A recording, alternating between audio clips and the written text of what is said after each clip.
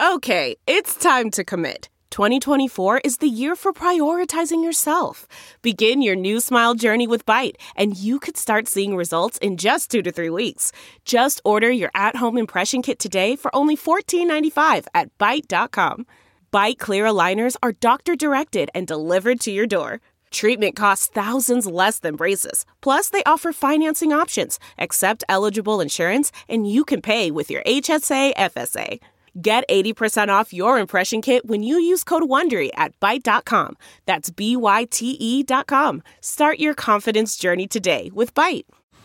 Man, that sunset is gorgeous. Grill, patio, sunset. Hard to get better than that. Unless you're browsing Carvana's inventory while you soak it all in. Oh, burger time. So sit back, get comfortable. Carvana's got thousands of cars under $20,000 just waiting for you. I could stay here forever. Carvana, where car buying meets comfort, meets convenience. Download the app or visit Carvana.com today. Hey, Sammys, it's Ketrin. We have a little bit of a different episode today. This is a recording of a live performance that we did over the past year. So Kim and I are going to take a little bit of time off, but we'll be back with you soon. Until then, enjoy this live episode.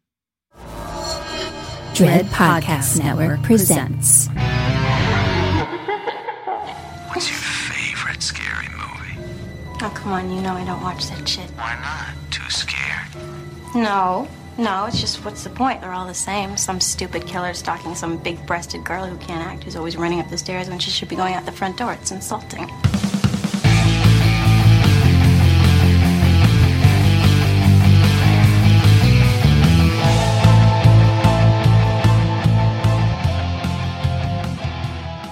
Hello, everyone. Thank you for being here for yet another live podcast that we're doing. It feels like it's been years since the last one because I've been so desperate for it. It was so much fun, and I really need fun these days. Hello. I'm so excited for this. But you know what? I'm not sure who in the chat, if anybody, was not at the last one. So, but maybe welcome a little, back. What's the show? Yes. Welcome back. Thank you for coming. Happy birthday, Kat.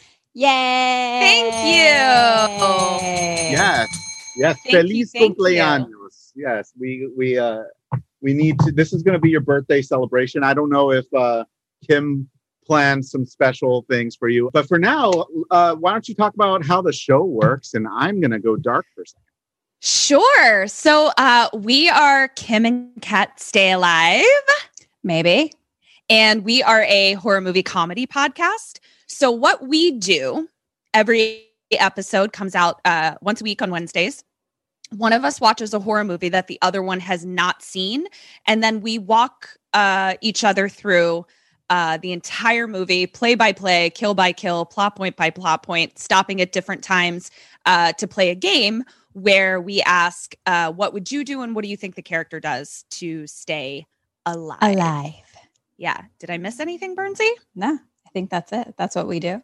Great. Yeah, I think it's what we do. Yeah. So we are actually going to do a truncated version of our show tonight.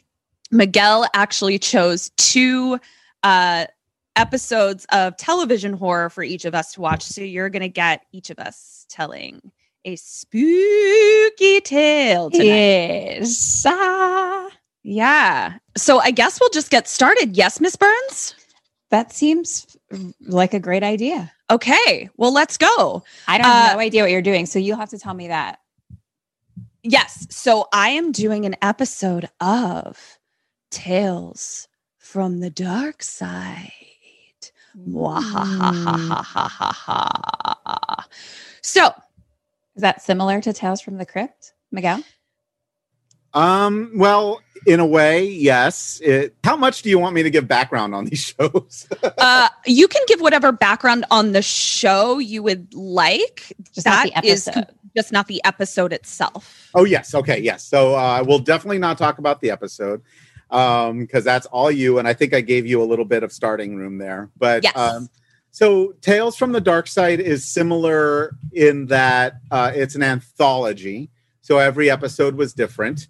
Okay. What you both got, and this is one thing I was really curious to see what your reactions were going to be, so I'll wait, were examples of network television from the late 80s. Yes. So this is quite different in a way from Tales from the Crypt, which started out on HBO, had a little bit more money behind it. These had like no money. No money behind them, but Tales from the Dark Side was actually quite successful, and did get. Eventually, there was a Tales from the Dark Side, the movie that was made in 1990, and they ended up kind of not rehiring. What's the word? Rebooting? Thank you. Oh. They ended up recruiting a lot of their former talent who were on the show, like Christian Slater was on an episode. Yes, Christian Slater was on the show. William Hickey was on an episode and ended up on the movie. So yeah, the movie is actually way better than it had any right to be. I really enjoy the film. The show is very up and down. Some of the episodes are quite excellent. Some of the episodes are like, okay. They're all very low production value. So you kind of have to get over that. I'm actually like slightly more impressed now knowing that. So for those of you that are not familiar with Kim and my show, we are not under any stretch of the imagination horror experts of any kind. And that's sort of what makes our show different, because we are coming into these movies or TV shows cold. Like we're just along for the ride. We love horror, but like the rule has to be that we haven't seen it. So exactly.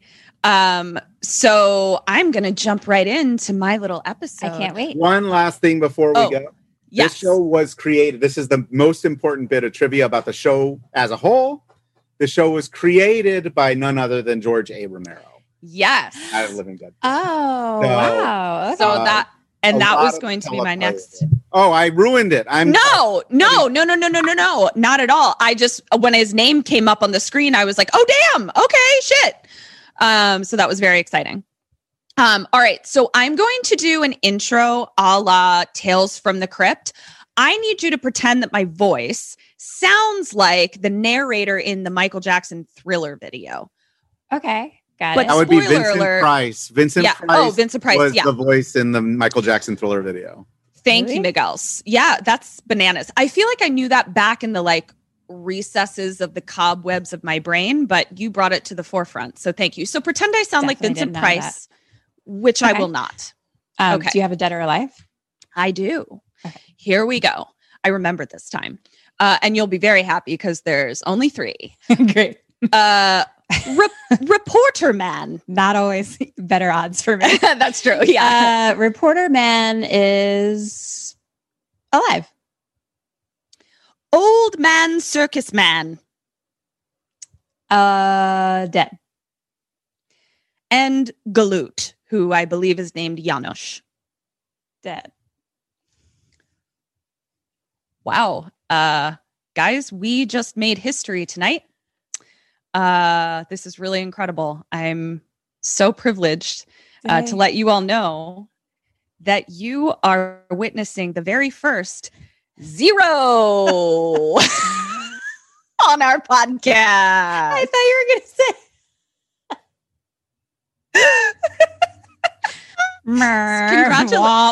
Congratulations. I mean, honestly, in the game of odds, it's just as difficult to get 0 out of 3 as it is to get 3 out of 3. It's incredible, really. So this makes me so happy that we broke a precedent. Yeah, it's just, Thank you. know, yeah. I So thought you were going to congratulations. say I got 100. Like, all right. No, but no. Well, you Great. got 100 Perfect. if we were playing golf.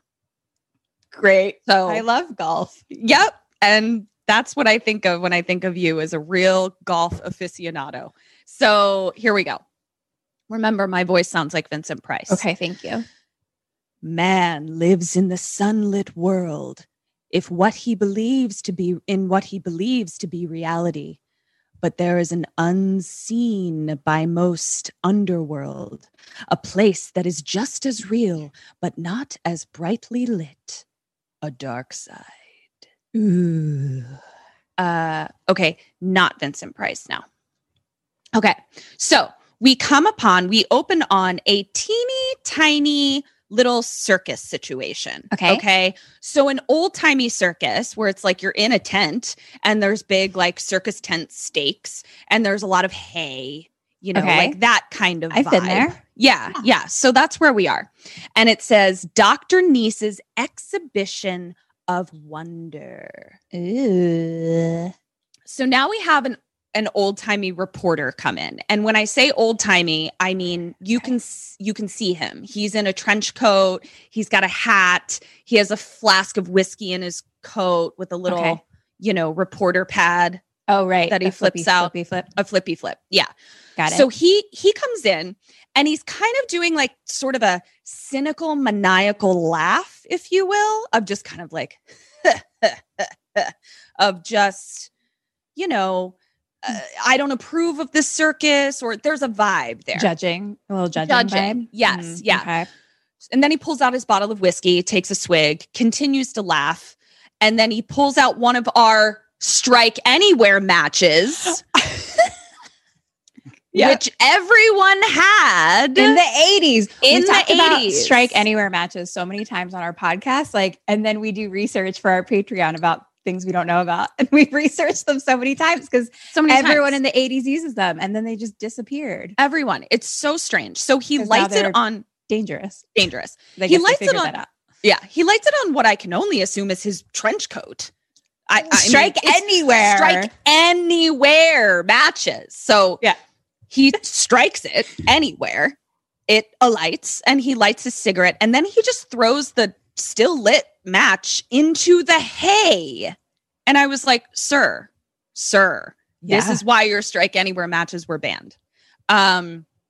So he's looking at images on the wall, and there's sort of like the old timey painted sort of portraiture looking things of what is in the circus. Okay. And it's like old time vampire with a bat, and it's a very Nosferatu vampire. There's a vampire in this circus? Oh, yeah. We also have a live mummy. Oh. And we also have a werewolf. It's like a Monster Squad circus. It's a Monster Squad circus. Yeah. Okay. So now he pulls out his little reporter pad, flips it out, and he starts writing. And we're getting his internal monologue. And he says, "The atmosphere is cheerless. There's neither the tantalizing luridness of the gypsy's wagon nor the somber mystery of the medium's parlor. It's simply uninteresting. The last flickering flame of showmanship." I'm going to go ahead and say I disagree. I'm super interested to see a circus of Monster Squad. Yeah, I found the ambiance very creepy. I did not think that this was fair reporting. So I reported him to the Better Business Bureau of Reporters. Thank you. You're welcome. Then we see a boot stomp out the Strike Everywhere match that was still alight. And we pan up, and it is none other than the old uncle man from Christmas Vacation. The old uncle man. The oldest one. The oldest man. Who lights the tree on fire. All right, I have to jump in here. Yes. That is legendary William Hickey, a.k.a. Bill Hickey. Yes. Old uncle man? I'm a big fan. Is that his name? Yeah, he's the man who gets lit on fire. Yeah. So wait, Miguel, I have a question for you that I would love for you to do some research for me, because I obviously didn't do it myself. I recognize this man's voice from a place that was not from Christmas Vacation, though I know that movie so well. I believe he is the voice of Madame Fortuna's assistant in the cartoon The Last Unicorn, where he is also in charge of a circus type monster situation. Right. Would you mind confirming that for me? I as far as being Madame Fortuna, Mommy Fortuna. Fortuna. Yeah. You might be, I'm not positive, so I'll look that up right now. Great. But thank you. I will say that he has done many cartoon voices, so it's very possible. Yeah, Wow. because his voice haunted me and upset me in a way that felt very ancient from my childhood. So I believe that's what he's from. And he is in segment 2 of the movie Tales from the Dark Side, the movie. Ah, yes. Okay. So he comes out, old Uncle Man from Christmas Vacation. Got it. And he's like, fire is the arch enemy of the circus. And I was like, okay, there is a lot of hay. And the reporter says, you know me. And he says, I know you well from the articles you've written through the years. I know you well indeed. And the reporter says, well, you've been cleverly invisible. I couldn't find you. And old Uncle Man says, my audience doesn't seem to have a problem finding me. So there's a lot of contention here happening. Sounds like they have some history, maybe. Some history. Yeah. Okay. So old Uncle Man says reporter man says people are determined to throw away money on such lurid fictions as you supply, which point of contention, reporter man, you specifically said that it was void of luridness when you were writing your article. And now you're saying lurid fiction. So, sir, which is it? Yeah. So he pulls out an ad, an old paper ad, and he reads it off. And it says, before your very eyes, man into werewolf, see the vampire rise from his coffin, bring the children. And then he throws the paper. And he's like, how much is the investment on your audience's part, Miss Dr. Neese? Wow.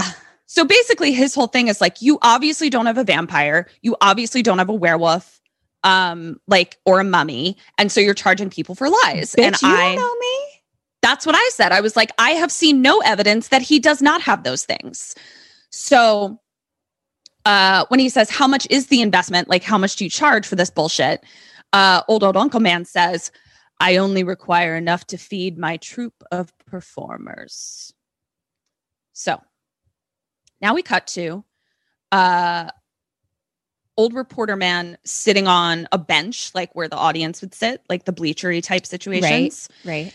But this is a very small circus. This is not a big giant circus tent. This is Not very Barnum small. and Bailey's. Correct. It is no Barnum, no Bailey.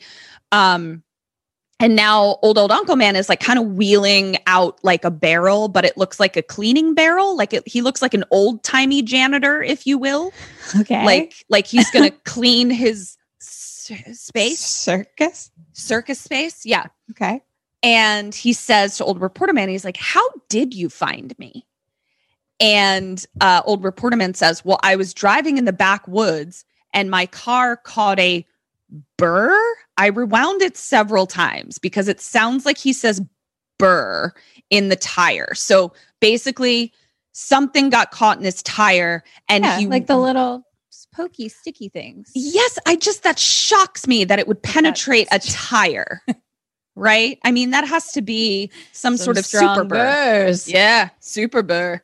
And then he's like, and I drove it into a tree. Oh my. Okay. And then maybe it was the whiskey bed. Yeah. And then was wandering through the woods and stumbled upon your circus that I've been looking for intentionally and just found by accident. Great. And I was like, also, are you going to deal with your car? Are you leaving it there or walking back or what's the deal with the car? So, fucking old Uncle Man calls him out and he's like, more carelessness from you. And, old reporter man is like, but this time it brought me good fortune. As a newspaper man, I always listen to rumors. And this one has been persistent. A freak show that never visited big cities, but only stopped for one night in small villages. And old Uncle Man is like, you've done your research. So reporter man says, I'm not paid to debunk charlatans. I'm paid to sell newspapers, which I do with awesome success. And I was like, okay, guy, calm down. But debunking charlatans is a fun little side benefit. And he's like, I pour out my disgust and disillusionment with the world, and then it's left on the doorstep with the morning milk. Seems like he's got a real burr up his ass. He's got a true burr up his butthole, like for sure. He's just like a really like cynical, angry, whiskey drinking, bitter, non-believing dude. And then he takes a swig and is like, it keeps me from going mad. And I was like, well, Same. that I hear you. Yeah. Mm-hmm. Gina holds out. Yeah. Tits up. Did everyone just see me miss my straw? I also just hit my teeth with the cup. So we both nailed that. Cheers. We both did great. Yeah. So, so he drinks to keep from going mad. Old Uncle Circus Man asks, are you going to stay for the show? Please. I would like to. Or just write about it without seeing it. Something tells me the article would be the same. And I was like, oh, shit. He's saying you're a bad reporter. So question 1, Burns. Yes. What do you do? And what does Reporter Man do? Does he stay? Old fucking Reporter Man. Yeah.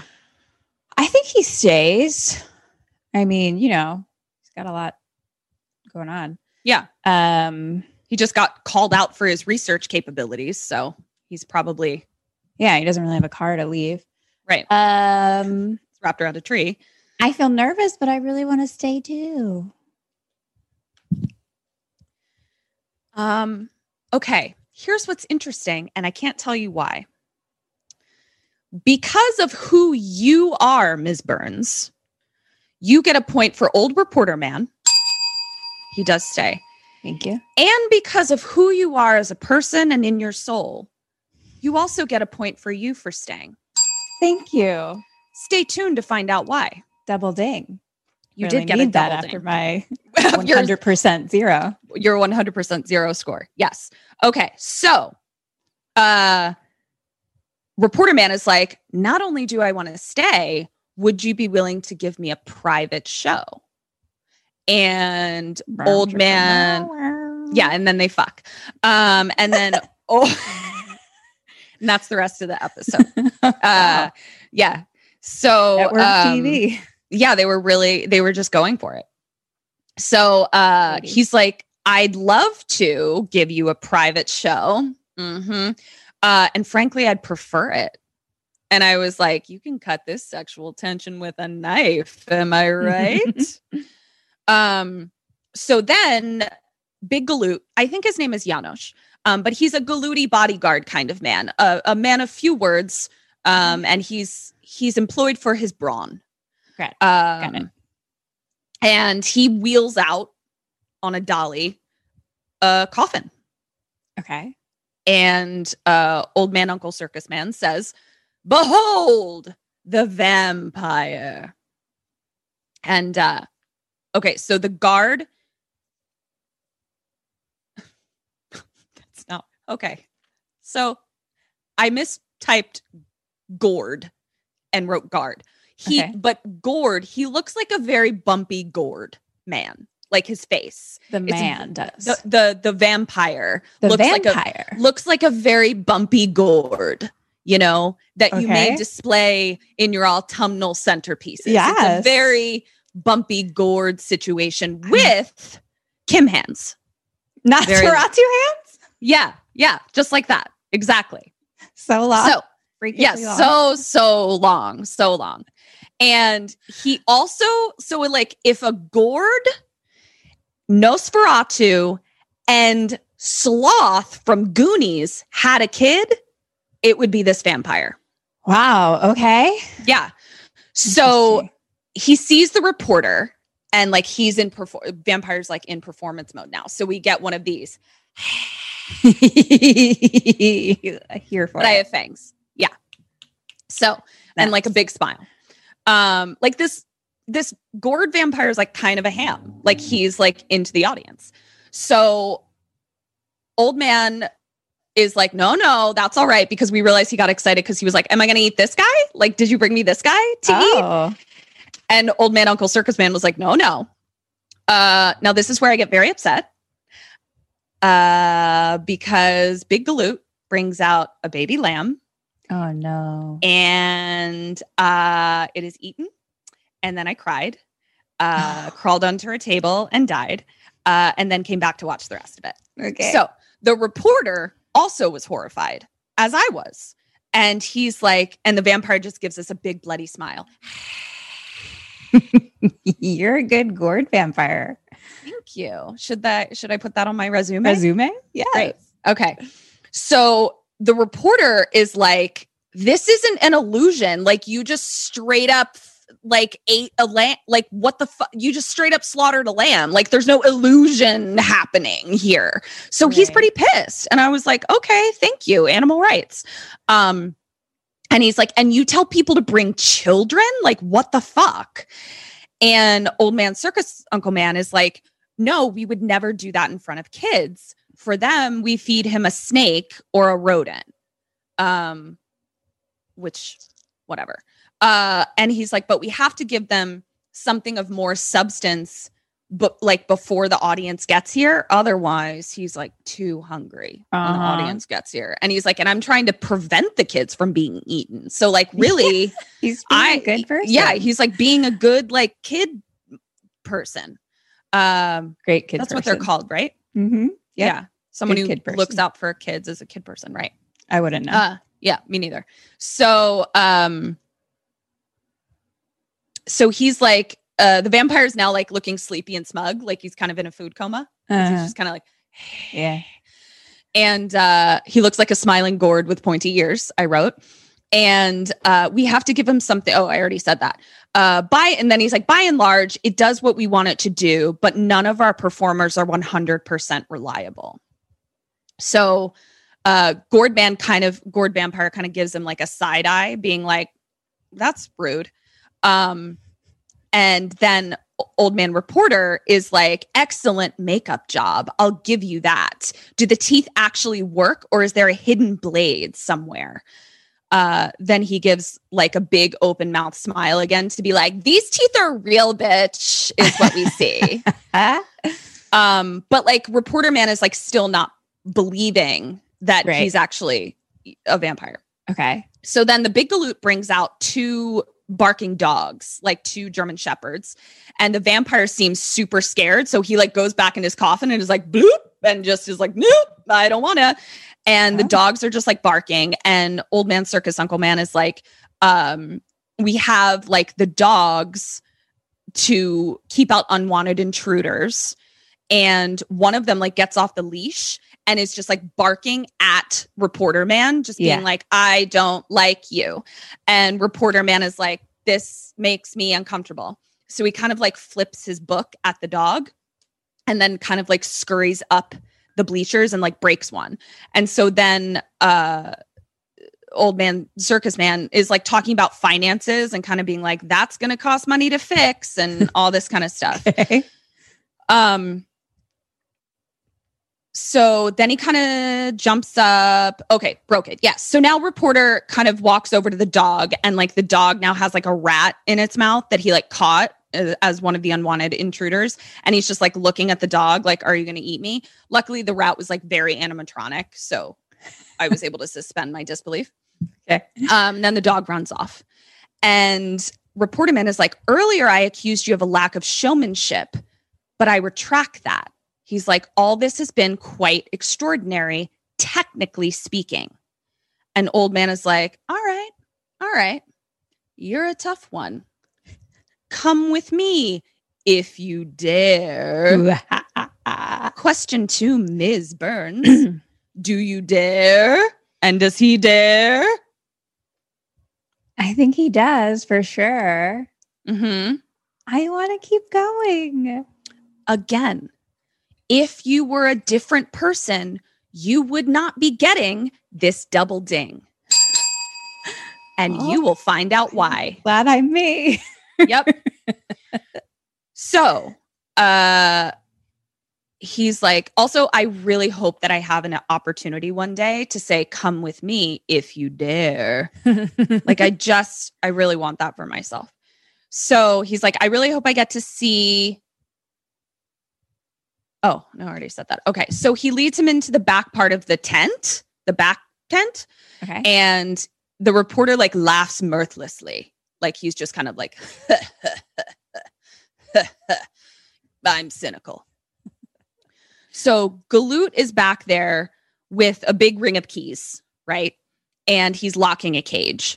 And Old Man Circus Uncle Man is like, normally we let them roam free, but before a performance, ticket holders are allowed to come back and observe them in a cage. And he's like, a cage does what a cage is supposed to do, and that, you know, the vampire isn't going to eat the children. He's in a cage, nor will the werewolf.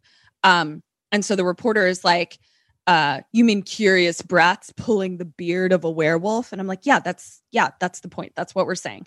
So the vampire, as he walks by, kind of gives him like a again.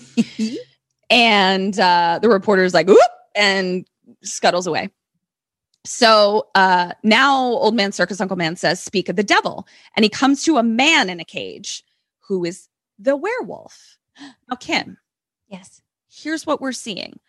I'm just seeing kind of a sweaty, hairy dude with crazy eyes. Okay. I see no wolf, nor do I see were.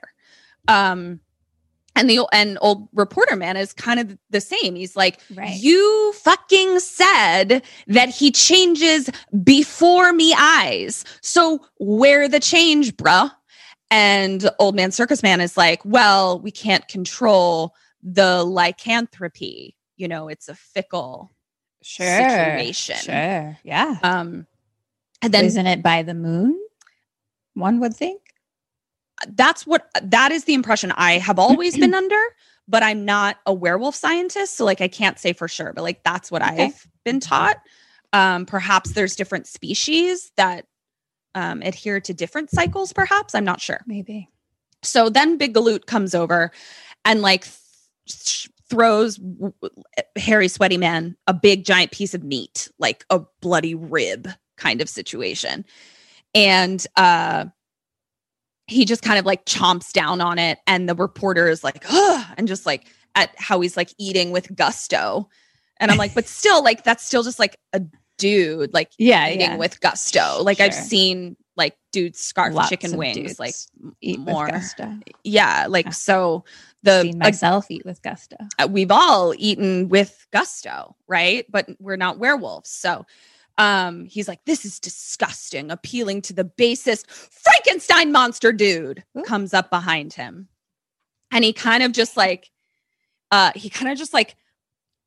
is this, okay? These are his motor skills. It's just a lot of bopping about and growling. Sure. And then he kind of like bops into the reporter and then like shuffles away as if he like doesn't know what's happening. And reporter is like, what the fuck? And like super freaked out and like falls to the ground. And Old Man Circus Man is like, ugh, if it's not one thing, it's another. And he's like, I wasn't as successful with my reanimated corpse as I would like to be. So, and reporter's totally freaked out. And they like go out to where like the main area again, because that's where like the animated corpse bopped out. And like the dogs are like hurting him kind of thing. And he's just like swatting at them. But then he swats too hard and his whole head falls off. His head falls off? His whole head falls off. I hate it when that happens. Me too. So now he's headless and the dog comes over and like licks his neck stump. And it's like delicious. And Old Man Circus Man says to Galoot, he's like, can you handle this, please? Like, sir, this is unacceptable. So reporter is like, this is a nightmare. Oh, okay. Reporter, he has his moment here. Okay. And he turns to Old Man Circus Man. He says, this is a nightmare. To do this at all is unpardonable, but in front of children, this will not end with a simple indictment in the Sunday edition. Dr. Niece, I will not rest until this monstrous circus of yours is banned, burned, eradicated. And then all the scenery is gone because he chewed it all up. Thank you. I'm actually going to be doing that as my monologue for auditions from now on. I look forward to thank you. Thank you. So the old man is just like unfazed. Like he's just like, bring it, bitch. And so he comes in, he's like, despite your professional skill at phrase making, I think you'll never find the words to sufficiently express all that has been aroused in you today. And then he kind of smirks, and I was like, does he have a boner? Like, is it? I was like, more sexual attention? More sexual attention. I mean, now that you pointed it out to me, I'm like, these guys are like about to fuck. For sure. And the reporter's like, what? And then reporter turns because he hears something. And it kind of sounds like ancient Gregorian chanting. Not Gregorian, but you know what I'm going for. So question 3, you hear this Gregorian chanting from in the back part of the tent. What do you do? And what does he do? I think that he's going to go see it. I actually am going to pass on that one. I don't find that Gregorian chanting is often coming from a place that I need to be in. Personally. You're really double dinging out the butthole today. Really nice job. I think it's reasonable to, at this point, go, thank you for your time. Yeah, I've seen everything. I've seen stuff. I'm impressed. I'm going to go write my article now. But Gregorian chanting is not for me. Peace. Yeah. So, reporter seems hypnotized, and he goes back there and follows those dark chants. Yeah. So now we cut to a bunch of candles around a sarcophagus. And oh, right. I forgot about the mummy. Now we're going to meet the mummy. And in the sarcophagus is a mummy. And the reporter looks terrified, like so scared. And old man says this, and this is where you'll get to learn why you being you has saved you thrice tonight. Old man is like, only true believers are safe here. All doubters are encouraged to open their hearts. And the reporter's like straight up sweating, staring at the mummy. Like he like cannot hang, has no chill. And he and then he's like, open their hearts to this horror. And we get like a shot of the mummy who's just like basically just like eyeballing around. Like he's mostly just like bones and dusty sinew and eyeballs. That's all we're getting, really. All tied up. Yeah, just eyeballing about. And the reporter like wipes his brow so that we know he's sweating, despite the fact that we can see the sweat. And old man is just like super chill. And he's like, I deplore the term horror. My life has been spent trying to keep alive the faith in the mystery of nature. So Kim, question number 4 and final question. You did go in and follow the chanting sarcophagus. Do you believe? And does he believe? I believe. I mean, it's starting like, I mean, he seems real scared. But I don't know. He's kind of a dick. I'm going to say, fuck. He doesn't believe and I believe.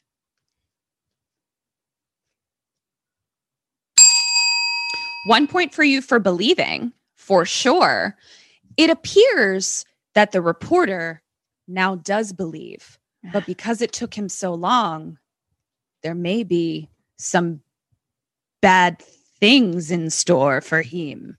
So we cut back to the mummy who's just eyeballing around, and the reporter like loosens his tie and like covers his eyes. Like he just like is so freaked out. And the old man comes over and is like, if a man believes and sees a ghost, he's very frightened. But a man who disbelieves and comes face to face with what he denies. And as he's saying this, the mummy is eyeballing about, the reporter is sweating and like backing up. And old man, circus uncle man says, and if he comes face to face with what he denies, he may well die of shock. So we see the reporters like backing right up into the headless headless corpse man. And the headless corpse man kind of like grabs him poorly. Sure. But that was enough. He didn't have to grab him hard because that motherfucker dropped like a stone of shock. Oh, shit. Goodbye. Dead as a doornail. See you later, reporter. Oh, my. Now you can write your own obituary in the newspaper. So now we cut to, and then the dog comes over and is like licking his dead head. Okay. And old circus man says, so perhaps my circus does provide some useful service. And as for the children, what better time to develop a sense of wonder than in one's youth before it's too late? So kid person. Doing a good things. Total kid person.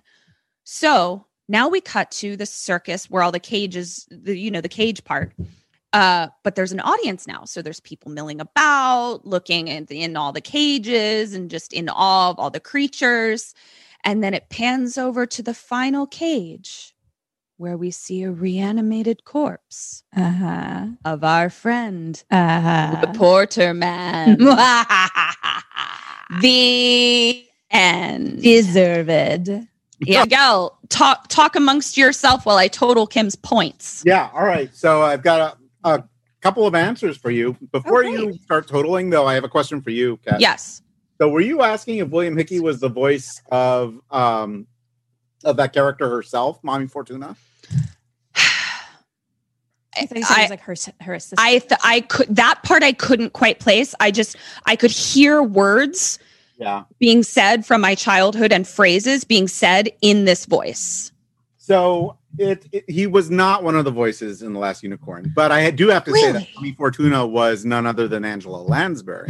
So I did know that. So yes, it was Angela Lansbury. She does have an assistant person that I thought maybe was William Hickey. Well, it sounds just the fuck like him. So there we go. I'll say that a lot of great actors in that. So I wanted to answer that. Thank you. I wanted to also point out our lovely gourd vampire. This is this one right here. So that was played by Ed French. Now, Ed French was the makeup effects artist on Tales from the Dark Side and made himself up and played that vampire. Ed French is now has a long storied career doing special effects makeup. So I mean, it was impressive. He looked exactly like a vampire gourd.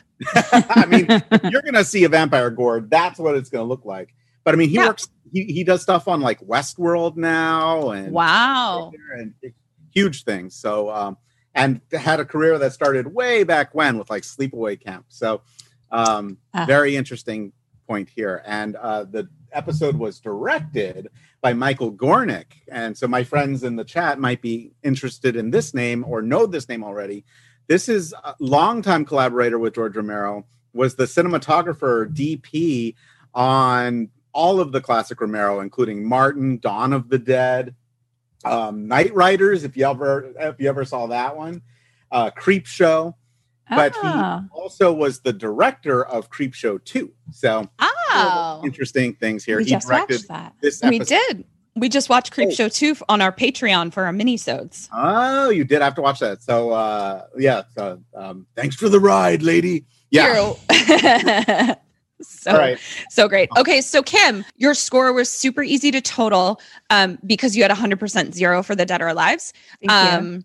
So you got 7 out of 8 for your questions, though. Which is fucking great. So good. So you got 7 out of 11. 7-11, I'll take it. 7-11 in heaven. Great. Fucking Dead or Alive. You're just guessing. There's no... That's why it's impressive that you're able to get 100% 0. It's really, truly, it's remarkable. Okay, take me on a ride, Burns. Okay. So our next television show is called Monsters. Ooh, let's hear it. I believe it's the same producers as Tales from the... Yes. So this was produced by Richard Rubinstein, who, another longtime collaborator with George A. Romero, did produce this. Also produced Friday the 13th, the series. and is responsible for it being called that, even though it has nothing at all to do with the Friday the 13th as we know and love it. Oh, great. Cool. No Jason Voorhees or anything like that, but even uses the same logo and everything. Fascinating. It was actually supposed to be How called... is that allowed? Because Paramount, it owned it, so they could use it. It's their own property. They were just tricking people into watching it, basically. That's exactly what they're doing. It was actually supposed to be called like something like the 13th Artifact or something like that. Right. Yeah. It's about haunted items. But he was like, oh, no one's going to watch that, but they will watch the Friday the 13th. It's totally bullshit. But I like that's cheating. And if we do this again, I have some episodes of that I'd like you to do. But awesome. Okay. Love it. Last thing on that, Michael Gornick, who directed this, also directed a few episodes of Monsters. Great. So, okay. This is Monsters. The episode is called The Match Game. Ooh. Dead or alive. Okay. Jody. Alive. Paul. Dead. Matthew. Dead. Beverly. Alive. I love a good Herbert. Dead. Okay. Did I get 100% zero? No. Okay. No, you did fine. So great. This show starts out with like a little family of monsters, just a mom, a dad monster, and a little, like, I think teenage daughter monster. What are ages? Cute. And they're like sitting down for family hour so they can watch their favorite show. I love it. And here it is. Oh, okay. Here we go. Now we're watching it. We're all watching together. We're all watching together with the monsters. Okay, great. Okay. Yeah. The match game. So it's daytime and it's like a big kind of old Victorian, like white house that kind of has like some boarded up windows. Ooh. And we see motherfucking Kirsty Cotton from Hellraiser. Hello, Kirsty Cotton. Yes. Welcome. And she's with a boy and she's like, everyone thinks this place is possessed. Let's check it out. Oh, Kirsty. And didn't you learn anything? So she runs up the steps and he looks a little wary. Sure. So now we're like on the big porch out front. Mm-hmm. You see it. Beautiful. Oh, I do. Gorgeous. Victorian porch. She is getting a hammer from under a table or something that was hidden there, but she's like, it's the exact spot from last time. So I think that's what they're using to get into the house or whatever. Okay. So it's their hiding hammer and they leave it there to get into the house. Okay, cool. I didn't see the mechanics of how they get in, but this hammer seemed important. Great. But we never see it again. But right now it's important. So Paul is her gentleman friend. Mm-hmm. And he is asking if she's sure that her friends are okay with him coming tonight. And she's like, of course, like it's going to be fun, you know? And he's like, well, they don't really know me, you know? And she's like, well, whose fault is that, Mr. Distant? Oh, look at you like, calling it out. Paul the Dreamer. That's what the girls call him. But they think you're mental or something, but I think it's part of the appeal. Oh, honey. Oh, dear. Oh, sweetie. In there. You'll learn. So she goes, and he kind of just like leans against like one of the big posts, you know? Sure. Yeah. And as he does that, there's whispers, Paul, Paul, Paul, Paul, Paul, Paul, Paul. And he like lets go and the whispering stops. Oh no. That's never good. And then she comes up behind him and she's like, all set? And he's like, yeah. Me too. And he's like, yeah. And he's like, who lived here before? And she's like, I don't know, some guy who built the place. He killed himself out by Beggar's Pond. Why are you so chill about this, ma'am? Holy bananas. It's definitely haunted. Well, he says that this place is weird. And she's like, that's what's so great. It helps with the mood. Last time I got so scared that I had trouble sleeping all night. So basically, they're like going in to do spooky stuff, To like her and be her creepy. friends. Okay. Again, been there. Totally.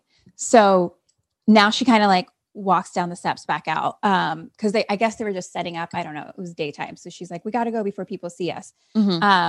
He kind of stands and contemplates, and she calls for him, and he starts to go down and has an ominous turn back at it. That was a good ominous turn. Thank you.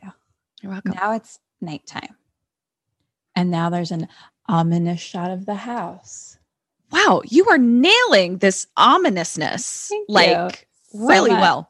You're welcome. And inside the house, there's still, it's one of those like old houses that's like boarded up, but still has random furniture around, kind of, you know what I mean? I do.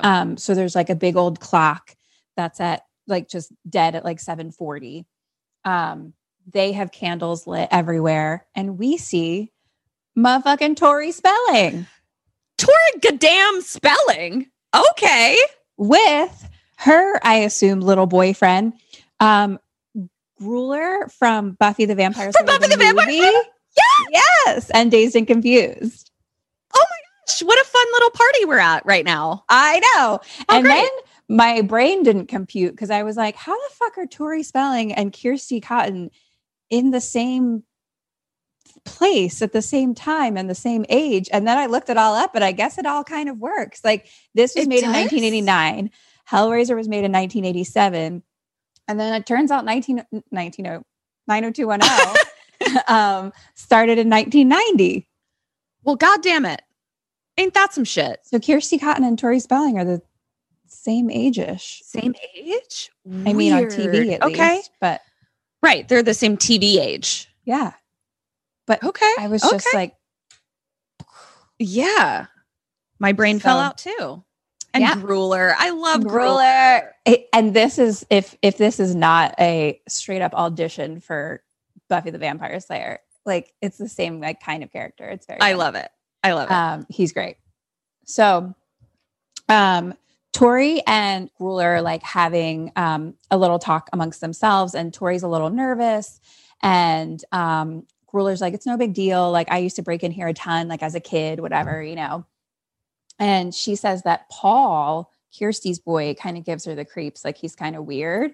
Okay. And we see like Paul over in another area, like awkwardly touching something. I can only assume to see if he hears whispers. Oh no. I mean, we've all been there too, when your friend is dating a weirdo and you have to just be quiet until they figure it out too. Yeah. He's hearing wall whispers.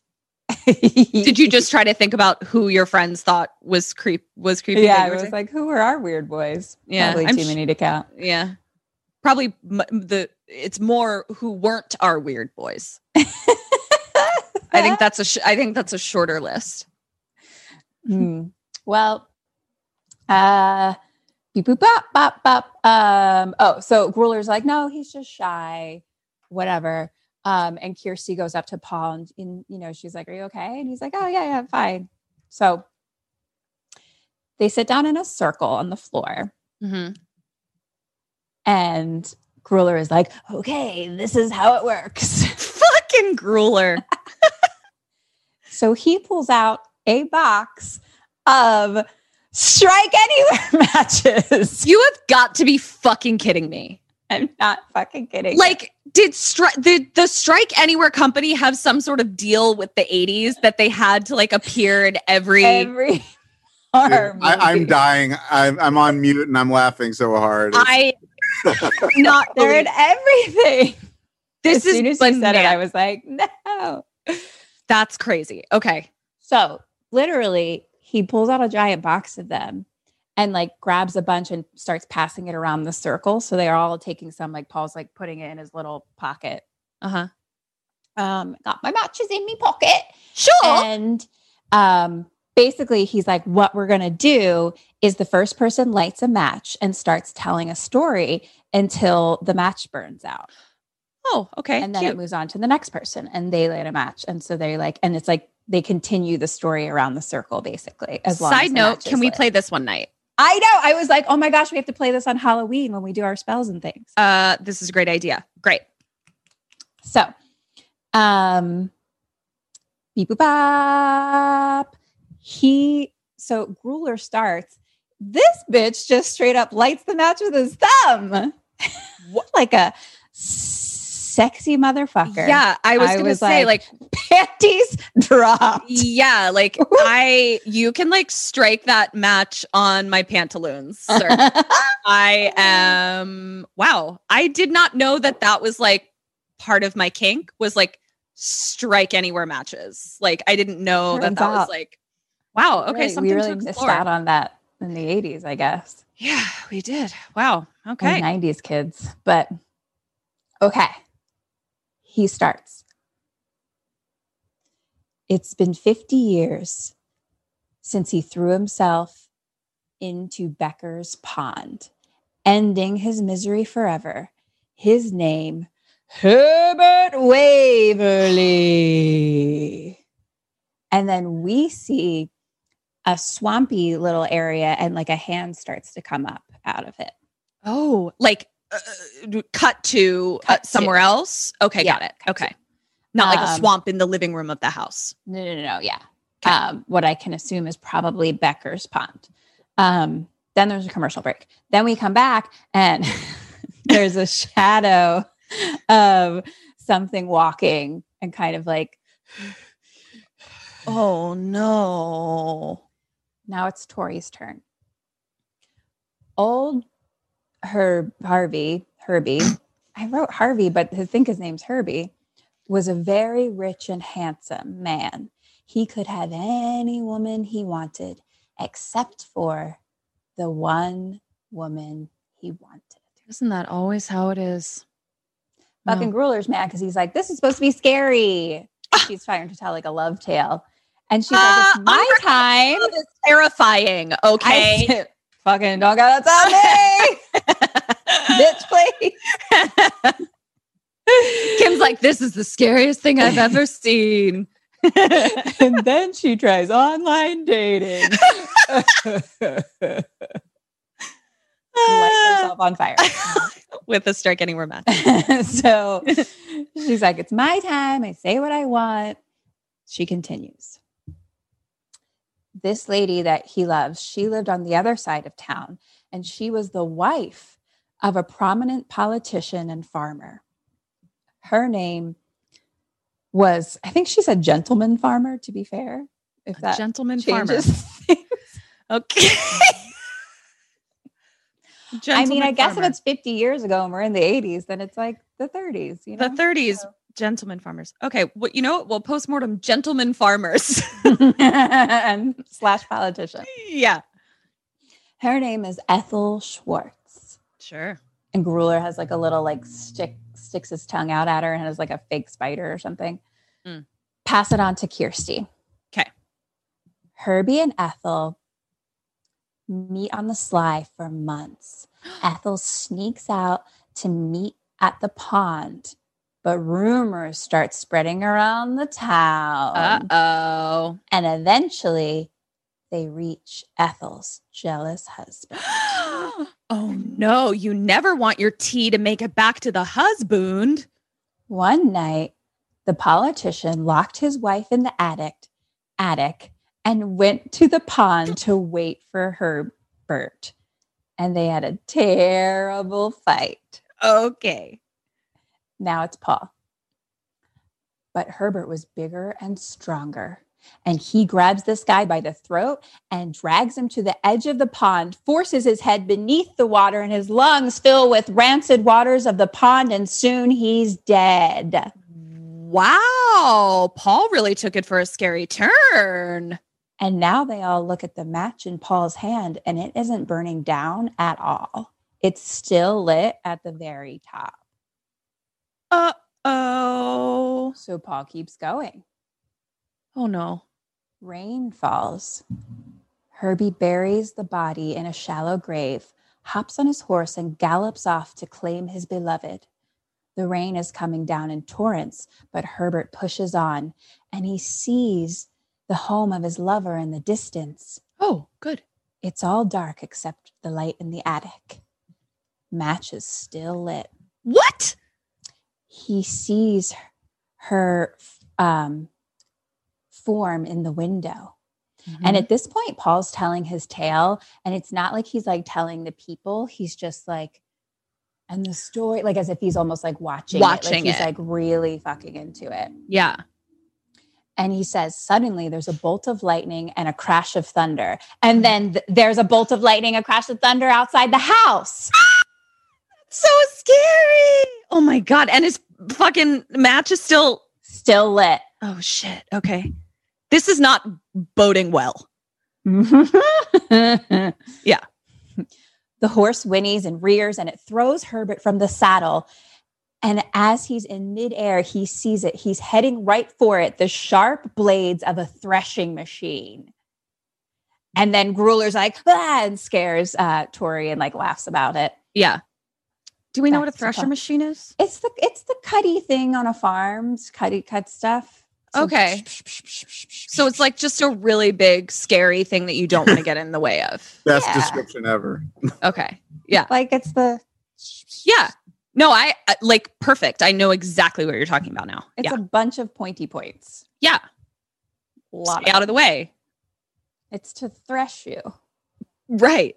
And thrash you. Nobody wants to get threshed or thrashed. Right. Or do they? Or do they?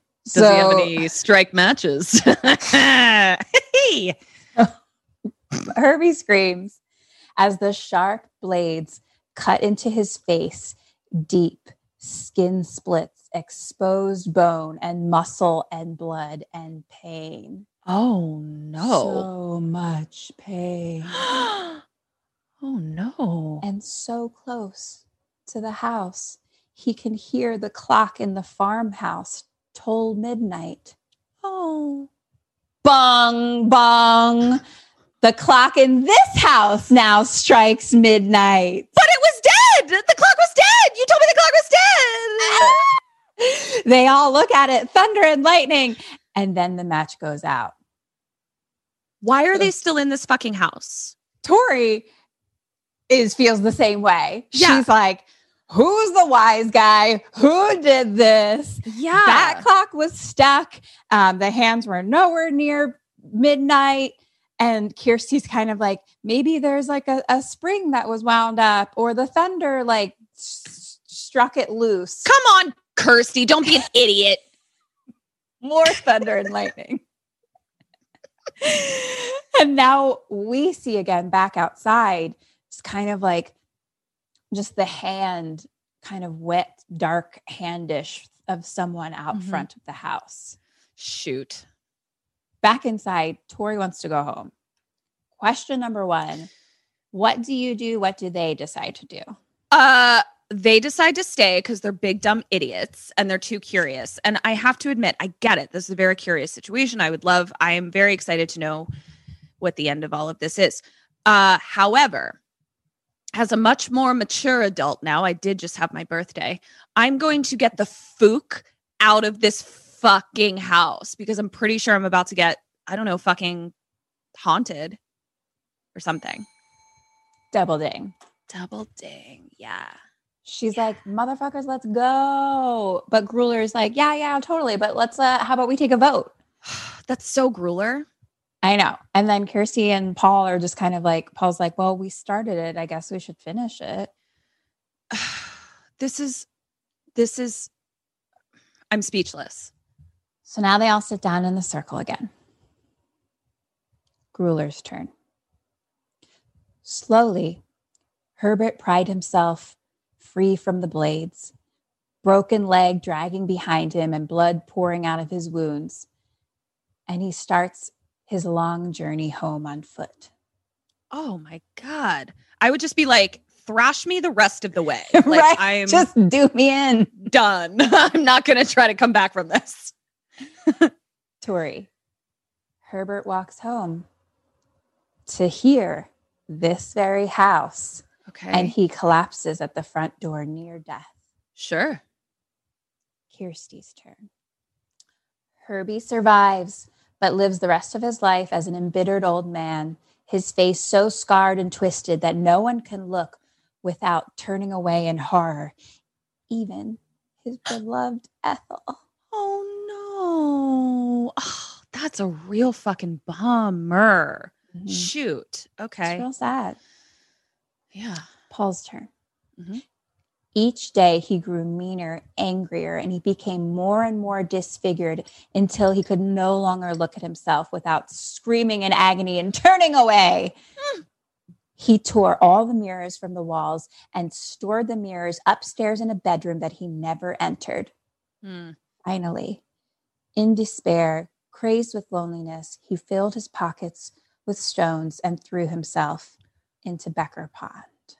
Oh man, Hubie, there are much quicker ways to off yourself. That sounds horrible.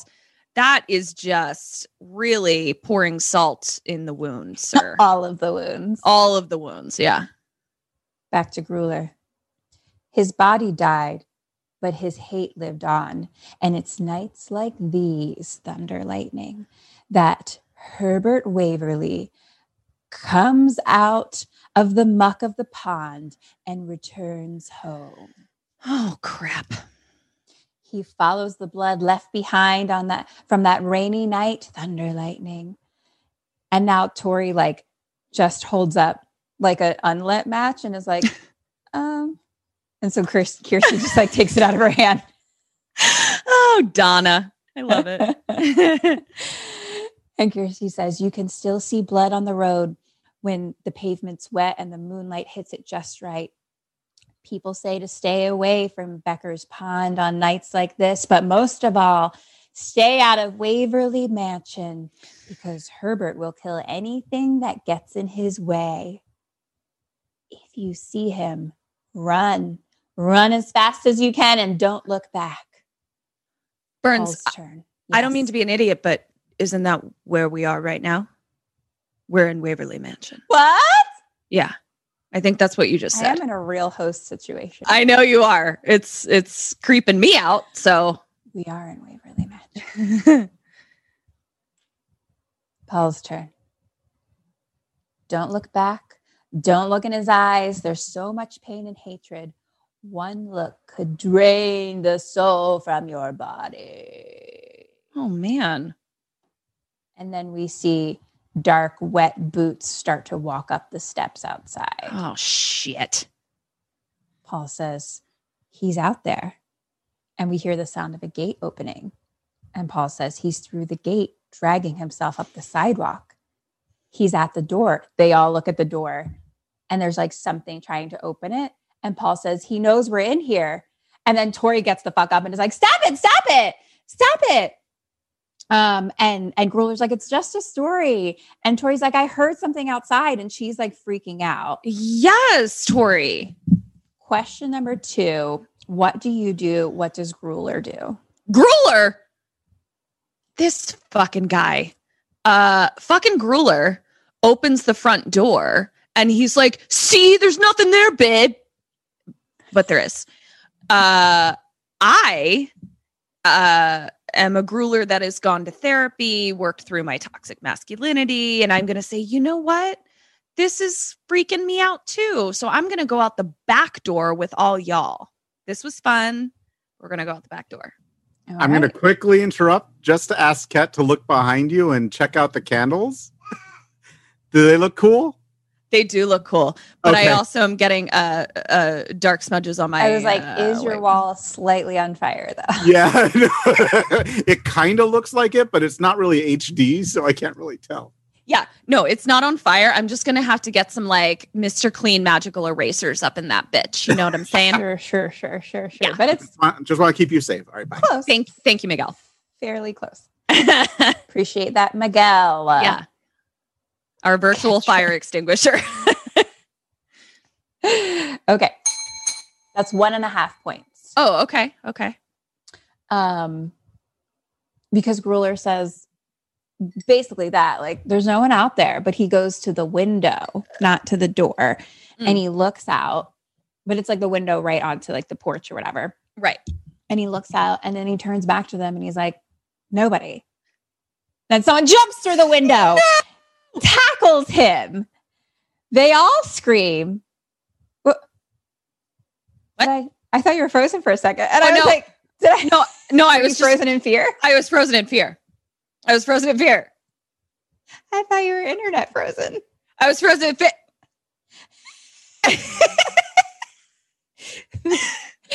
Grueller gets tackled. Yeah. And everyone else screams and like backs up towards like the stairwell. And then Grueller kind of gets away, but he grabs the fire poker from the floor. We're in like the living room, you can assume. Yes. I love those fire pokers. And he's yelling at everyone else, like, get out of here. And Tori's like freaking out, and like Kirsty's holding her back.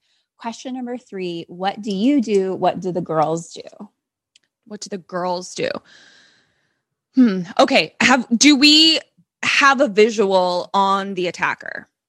Yes. The attacker basically the attacker and Grueller are like right next to each other. Okay. Is the attacker swampy? Yes. Okay. Very. Listen, my objective is to stay alive. Okay. So, I'm going to be like, Grueller, good luck. We're going to head out the back. Bye. We'll call the police. Bye. So that's what I'm going to do. Okay. The girls. So, okay. Grueller grabbed a fire poker. Yes. But then what happened to it? Is he still holding it? He's holding it. Yeah. He's still holding it. Okay. I think they try to light the swampy man on fire with an everywhere strike everywhere match. Point for you. Get the fuck out of there. Yeah, just leave. Sorry, Grueller. Yeah. Vampire swamp man now. Yeah, sorry. They do our least favorite thing in a horror movie. They ran up the fucking stairs. Fuck these bitches. Goodbye. Wow. They legit like run up the stairs. Paul stays at the bottom, but he's like gonna go with, but he like ends up watching what happens. So guess what else is upstairs? That fucking room of mirrors. Haunted mirrors up there. Yeah.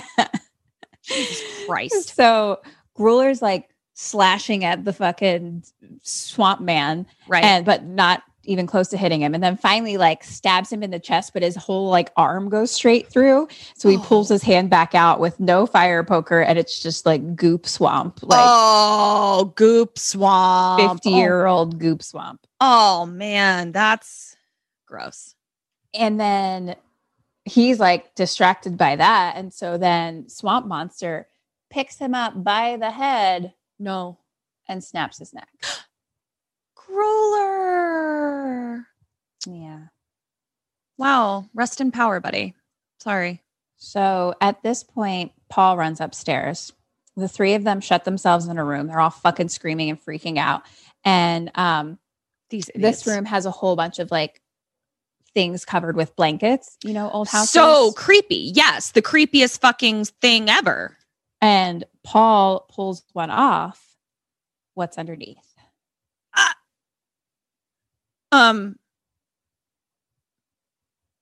A really dusty but very expensive, could fetch you a pretty penny on eBay antique, and a swamp man. How many points? 100% 0 points. What? God damn it. I thought you were going to get it because you just mentioned this. It's a mirror. A mirror. Well, I did. Let's get in our time machine and go backwards. I just was really excited about the Victorian furniture. Well, there's a Victorian mirror. It was a Victorian mirror. I'm so sorry I let you down, everyone. And so like they're all mirrors. Basically, that's the room of mirrors. Sure. And Tori is like, oh my God, this isn't happening. And then she's like, get away from me to Paul. Like because then she freaks out because she's like, you knew about this fucking room of mirrors. Like, yes, like you did this. Like you're evil. Yes. So question 5, you're Tori. What do you do? What does she do? Oh my God. But like now I'm upstairs. I mean, I'm going to leave the house. Like I'm leaving. Goodbye. Tori. How are you leaving? I know. I'm annoyed. Like I'm going to go back down the stairs. Ooh, you know what I'm going to do? All right. I'm going to break one of these motherfucking mirrors and I'm going to get me a nice little shard to be my weapon. And then I'm going to go downstairs and I'm going to be like, stay back, Swamp Man, and just, leave out the door. Okay. Tori. So she's pretty pissed at Paul. She's like pretty pissed. She's like, you're straight evil, bro, because what the fuck is this room of mirrors that you told about in your fucking fake story that you just made up? Yeah. And now there's a Swamp Man also. I think Tori also like breaks a mirror to have a shard, but like threatens Paul and is like, get away from me. Stay back. I'm going to give you 0 points again. God damn it. Mostly because like we learned that the fire poker didn't really work. So I don't know how like a shard of glass, like another pokey is going to work. Another pokey is going to work. Okay. I guess I was more just like I wasn't going to, it doesn't matter. Yeah. But if you're using it as a pokey, a pokey didn't work. Yeah. Yeah. I hear you. Fair.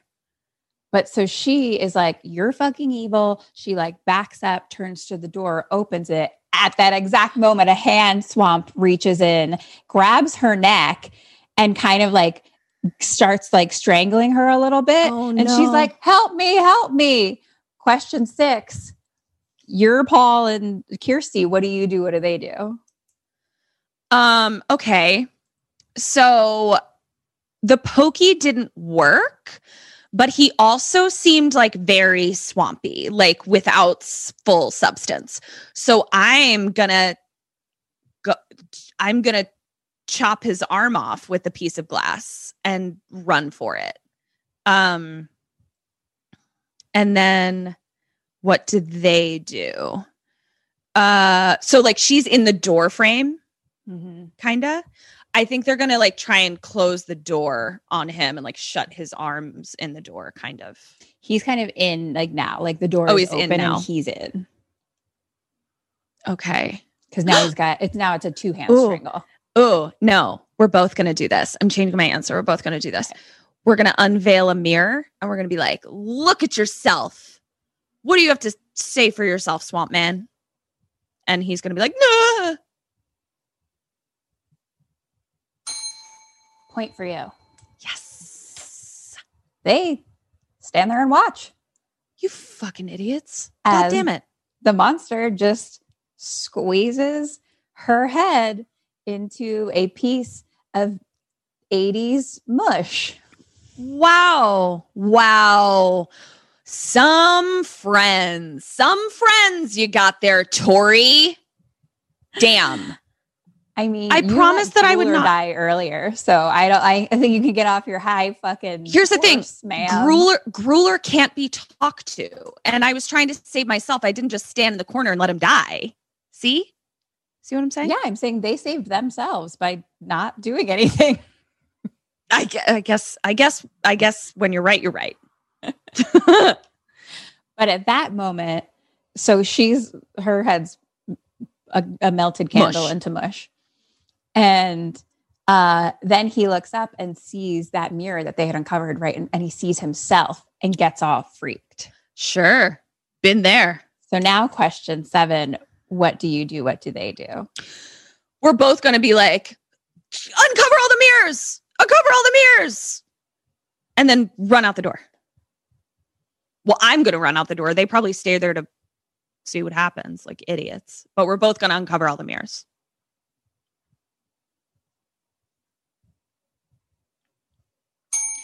1.5 points. Okay, I'll take it. Yeah, use your mirrors and get the fuck out of there. Yeah. The mirrors, he doesn't like them. Like, we now have proof. This is another running up the stairs moment because Paul picks up a mirror, holds it in front of like them to kind of just push Swamp Man back. So he like goes out of the room and then they close the door. But now you're still in the room, Paul. Now you're still in the room. Yeah. And so then they put like a piece of furniture in front of the door that happens to have an old oil lamp on it. Thankfully, they've got a fucking Strike Anywhere match in his pocket. So he lights it on up. Wow. Great. And then he like sets up another mirror like on a chair right in front of that Okay. So it's like the first thing if he got in that he would see. Downstairs, Swamp Monster is actually down there and he picks up the fire poker. Swamp Monster picks up the fire poker. Okay. He does. Back upstairs, Kirsty is like, how did you know about the room? And Paul says, I didn't. I made it all up. And now he's uncovering all the mirrors. Right. Okay. Just going around as they're talking. And Kirsty's like, Grueller, Tori, and I have done this like 1,000 fucking times and nothing's ever happened. So like, what the fuck? Because you're the new weird boyfriend, Paul. Yeah. And now we see outside the room, monsters starting to come back upstairs. And Kirsty says that. She's like, it's something in you. We made it up, but you brought it here. Oh, no. Question number 8. What do you do and what does she say we need to do? Okay. We need to murder Paul. Just kidding. Am I kidding? I don't know if I'm kidding. Stop trying to read my face. Okay. You brought it here. Okay. I think we're going to be like hand in hand. We're going to be like, we're going to have you tell a story where it's like, and then Swamp Monster melted into very nice mush and we went home unscathed. The end. Yay! Yay! She says, you brought it here. You can send him away. We've got to finish the story. And Paul is kind of like, I guess a little scared at this point because he just like backs up against a wall, like in the corner of a room and like sits on the ground. And she's like, we have to finish the story, Paul. Get it together, Paul. Because at this point, fucking Swamp Monster starts to open the door. Sure. So fucking Kirsty Cotton is like, bitch, I'll do it. She lights a match. Yeah. She says, the storm outside grows wilder and more fierce. And the monster is now like pushing back like the furniture at the door. So he's like getting in, but they're like kind of on the other side of the room. Okay. As Herbert Waverly tracks down his last 2 victims. I'm like, bitch, if you're going to tell a story, this doesn't sound like you're going in a good direction. Yeah, I'm like, just say like, and then he dies unexpectedly without incident and we leave. What? But now Swamp Monster is inside and he takes the fire poker and shatters the mirror. Oh, Jesus. So Kirsty screams and then Monster starts shattering all the mirrors. Yeah. Question 9. You're Paul. What do you do? What does he do? Paul starts telling the story. I start telling the story. A very uneventful end to a monster story where everyone lives and it is totally uncinematic. The end. Thank you. Double ding. He lights his match. All of a sudden, something outside distracts the monster. And so now Swamp Monster like starts to look out the window. So he's like standing right in front of them and like right in front of the window. And Paul says, Lord, to the window, the storm lashes out and a tree branch then breaks through the window and stabs into Swamp Monster. Oh, okay. But then Swamp Monster just rips it right out. Because he's Swamp. Yeah. And Paul says, the sun is rising in the east, chasing away the rain, burning off the clouds. It is daylight, and Herbert must return to the pond. But the monster keeps coming towards them. Oh, no. The sun is rising in the east, chasing off the clouds, burning off the rain. It is morning. He must return to the pond. Yeah. And Monster lifts up the poker over his head and then disappears. You came through, Paul. And the poker falls to the ground. The rain stops. The sun shines through the window. Kirsty and Paul get up. They walk outside. It's daylight. There's Great. birds chirping, and they slowly walk down the steps away from the house. Go get brunch. The Sure. end. Wow. I love a story that ends with brunch. It's a happy tale. Yeah, it is. Fucking, they made some bad moves though, guys. Well, some of their friends are now dead. Yeah. But I guess, this is a tale that not all creepy Pauls are bad. Some of them end up killing swamp monsters. Averse to what we expected, yes. Yeah, exactly. So this was, how did I do, Bernsey? Okay, for Dead or Alive, you got 3 out of 5. Not bad. For questions, you got 11 out of 17. Yeah. For a total of 14 out of 22. I'll take it. Good job. Stayed alive. Very nice telling, Ms. Burns. Thank you. It was Fun. really lovely. I was really in it. Oh, what about our monster friends that were watching it with us? We never see them again. Never see them again. Oh, Nope. shoot. Just the beginning. Just a little intro. Wow. Well, I thought I had made some new friends, but I guess I got ghosted or monstered. Monstered. I got I hate it when that monstered. happens. Yeah. Rude. All right. How did we do, Miguel? You did fantastic. A couple of things about this episode of Monsters, the match game, which is a good one. I like this episode quite I a loved bit. it. The match game. The Matches. Match. I The got it. Strike Match anywhere game. match. Yes. Got it. Okay. It's a pun, you see. Yeah. Yeah. So interesting things about this. The writer of this one is David Chaskin, who my friends in the chat will be interested to know. This guy not only wrote The Curse, which is one of the first big film adaptations of H.P. Lovecraft's The Color from Outer Space, which is, of course, now we know has been remade with Nick Cage. Oh, yeah. Oh, yeah. And Good also old Nick starring Cage. Wesley from Star Trek: The Next Generation. Oh, no shit. Yeah, Wesley's in The Curse. So he wrote that. He wrote I, Madman, which is one I really like. But most notably, he wrote A Nightmare on Elm Street Part 2. I don't know is the LGBT-friendly Freddy movie. Miguel, did you watch the documentary on that? Of course. Oh I my love God. Scream. I Scream Queen. was sobbing. It's fantastic. It's a great So good. documentary. For anyone who's watching this, definitely, it's on Shudder, I think. Definitely watch Scream, Queen.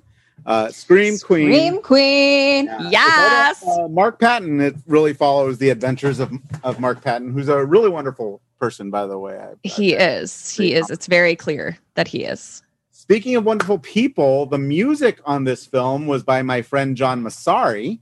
Oh. Who's done many things, including most know him from doing the score for Killer Clowns from Outer Space. Oh. Couple Love years it. back. Yeah, I got to interview him on the Frida stage about that. So this is kind of fun.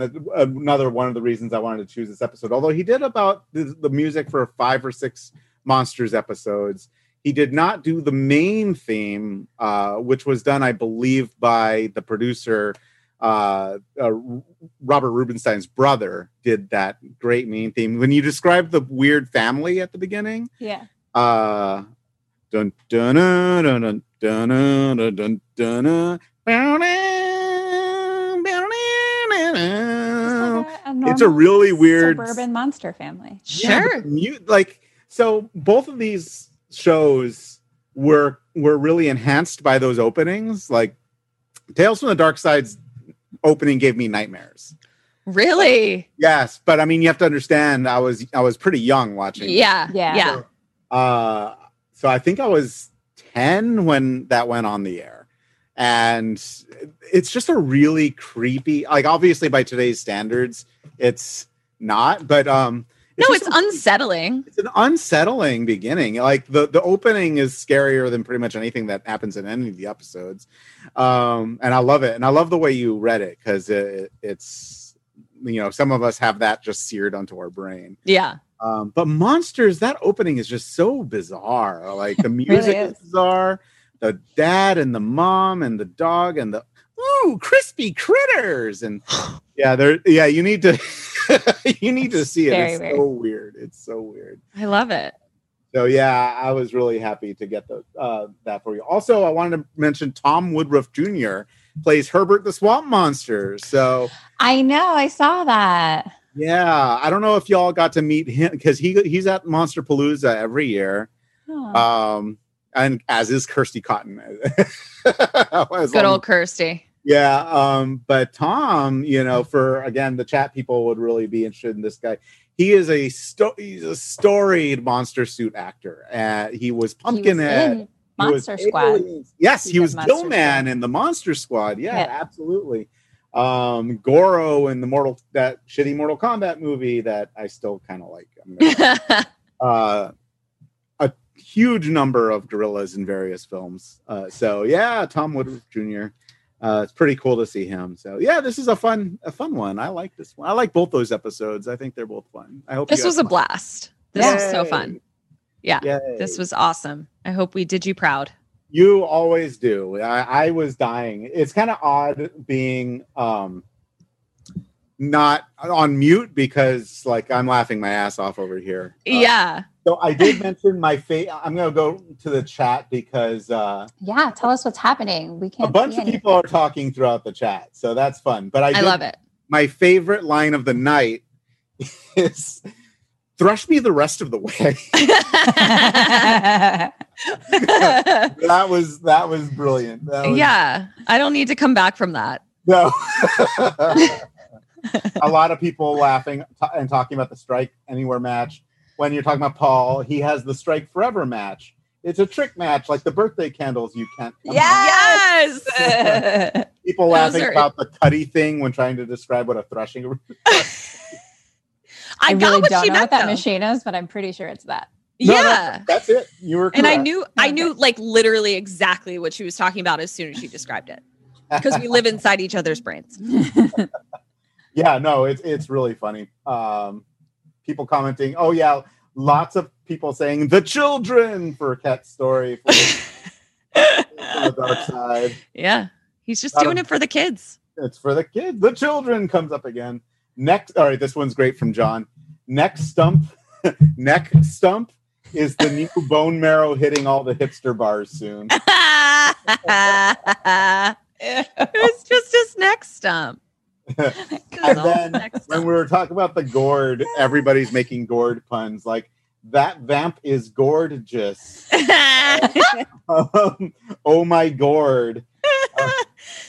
Yeah, it was fun. I can't really keep up with the chat because it goes pretty quickly and I'm listening to you. It does. It goes so fast, but I love it. I love having this little like recap at the end since we don't get to. So since you don't get to see it either. Yeah. Because we're just talking to ourselves. Oh man, I had so much fun. I would love to do this again. I've got as I was telling you in the text, I've got so many shows like this in my back pocket and I own everything. So we're totally down. Sounds awesome. This was a blast. Hopefully. Oh yeah. Jeff says you'll be hooked. Everyone's saying thank you. Carol Ann says 2 great tales. Thanks you all. Carol Ann says I love these ladies. Yay! Thank you guys for watching. Yeah. Humming the 90210 theme. Of course. Yeah. So coming up, just a few things that we have, of course.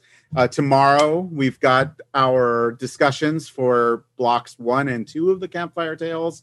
The first one's at 5:30 PST. The second one's at 8 p.m. PST. We've got a lot of confirmed filmmakers, so make sure you're around for those. Tuesday, if anyone's in Orange County, I will be introducing John Carpenter's The Fog on the drive-in screen. Oh, wow. So that's been fun. And then the following Tuesday, I'll be doing Deep Red for the drive-in. So I'm driving to Tustin a lot, but that's fun. I really have enjoyed that. Tustin is like this little town in Orange County. Yeah. I had never heard, I'd heard of it, but I had never been there before I started doing these drive-ins. But I've really enjoyed that. It's awkward because when I'm doing the introduction, it's dark. I can see nothing. Just cars. Yeah, just cars, and I can't hear myself. Oh. So you're in the microphone, and but I can't hear myself because people just hear it on their car radios. Weird. Yeah, that's weird. very disconcerting. Oh man, it freaks me out. And then so someone recorded the last one I did for Hausu. I did House, the Japanese film. Yeah. And so, oh yeah, we recorded your intro. Oh, let me hear that. And it's like I'm screaming. And I realize it's like when you have headphones on and you try to just normal, you're super loud, and that's what. Oh my gosh, what else do I have coming up?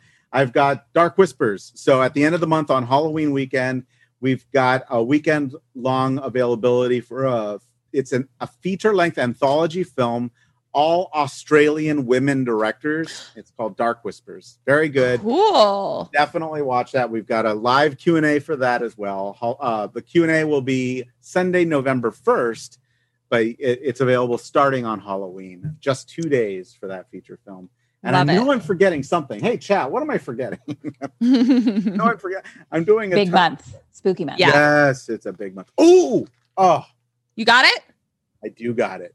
And both of you, I'm wondering if you're available since you were so wonderful at the last one. You remember when we did the chat along with Dr. Butcher, MD, medical? Yeah.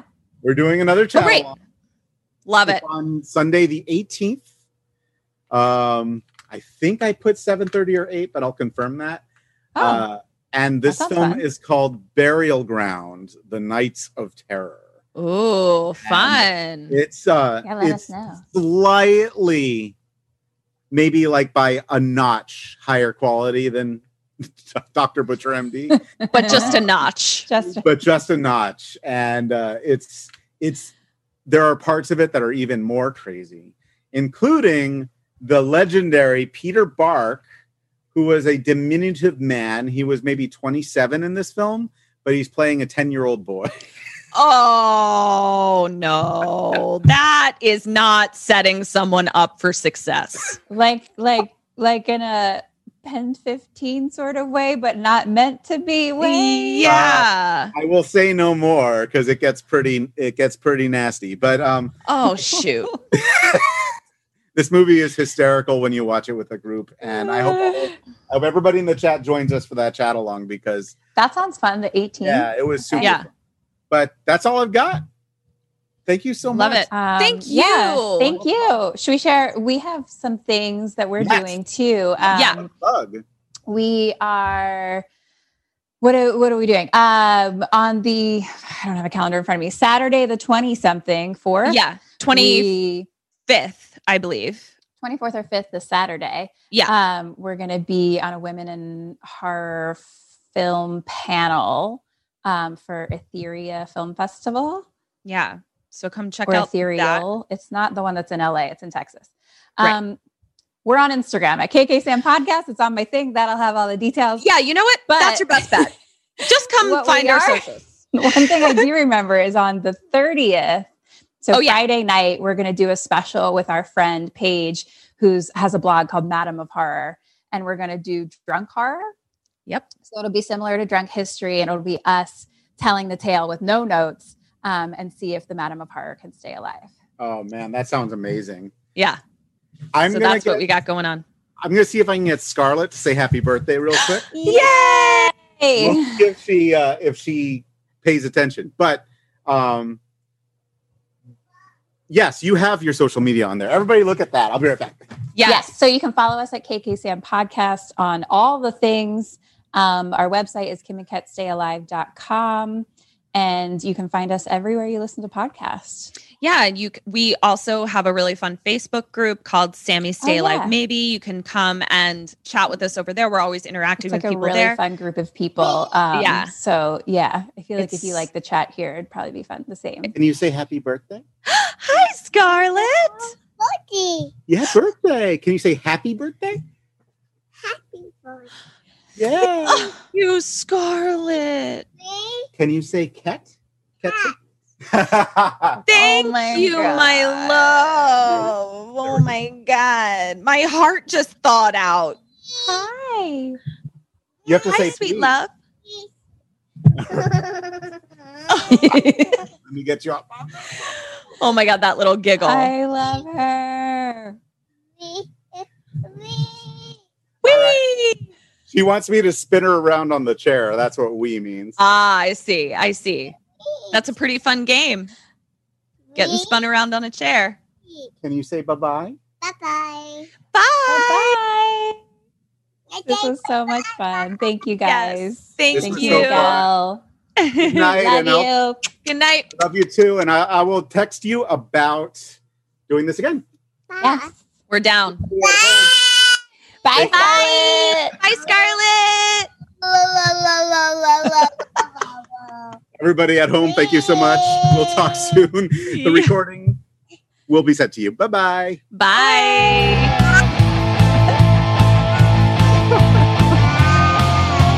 Oh my goodness.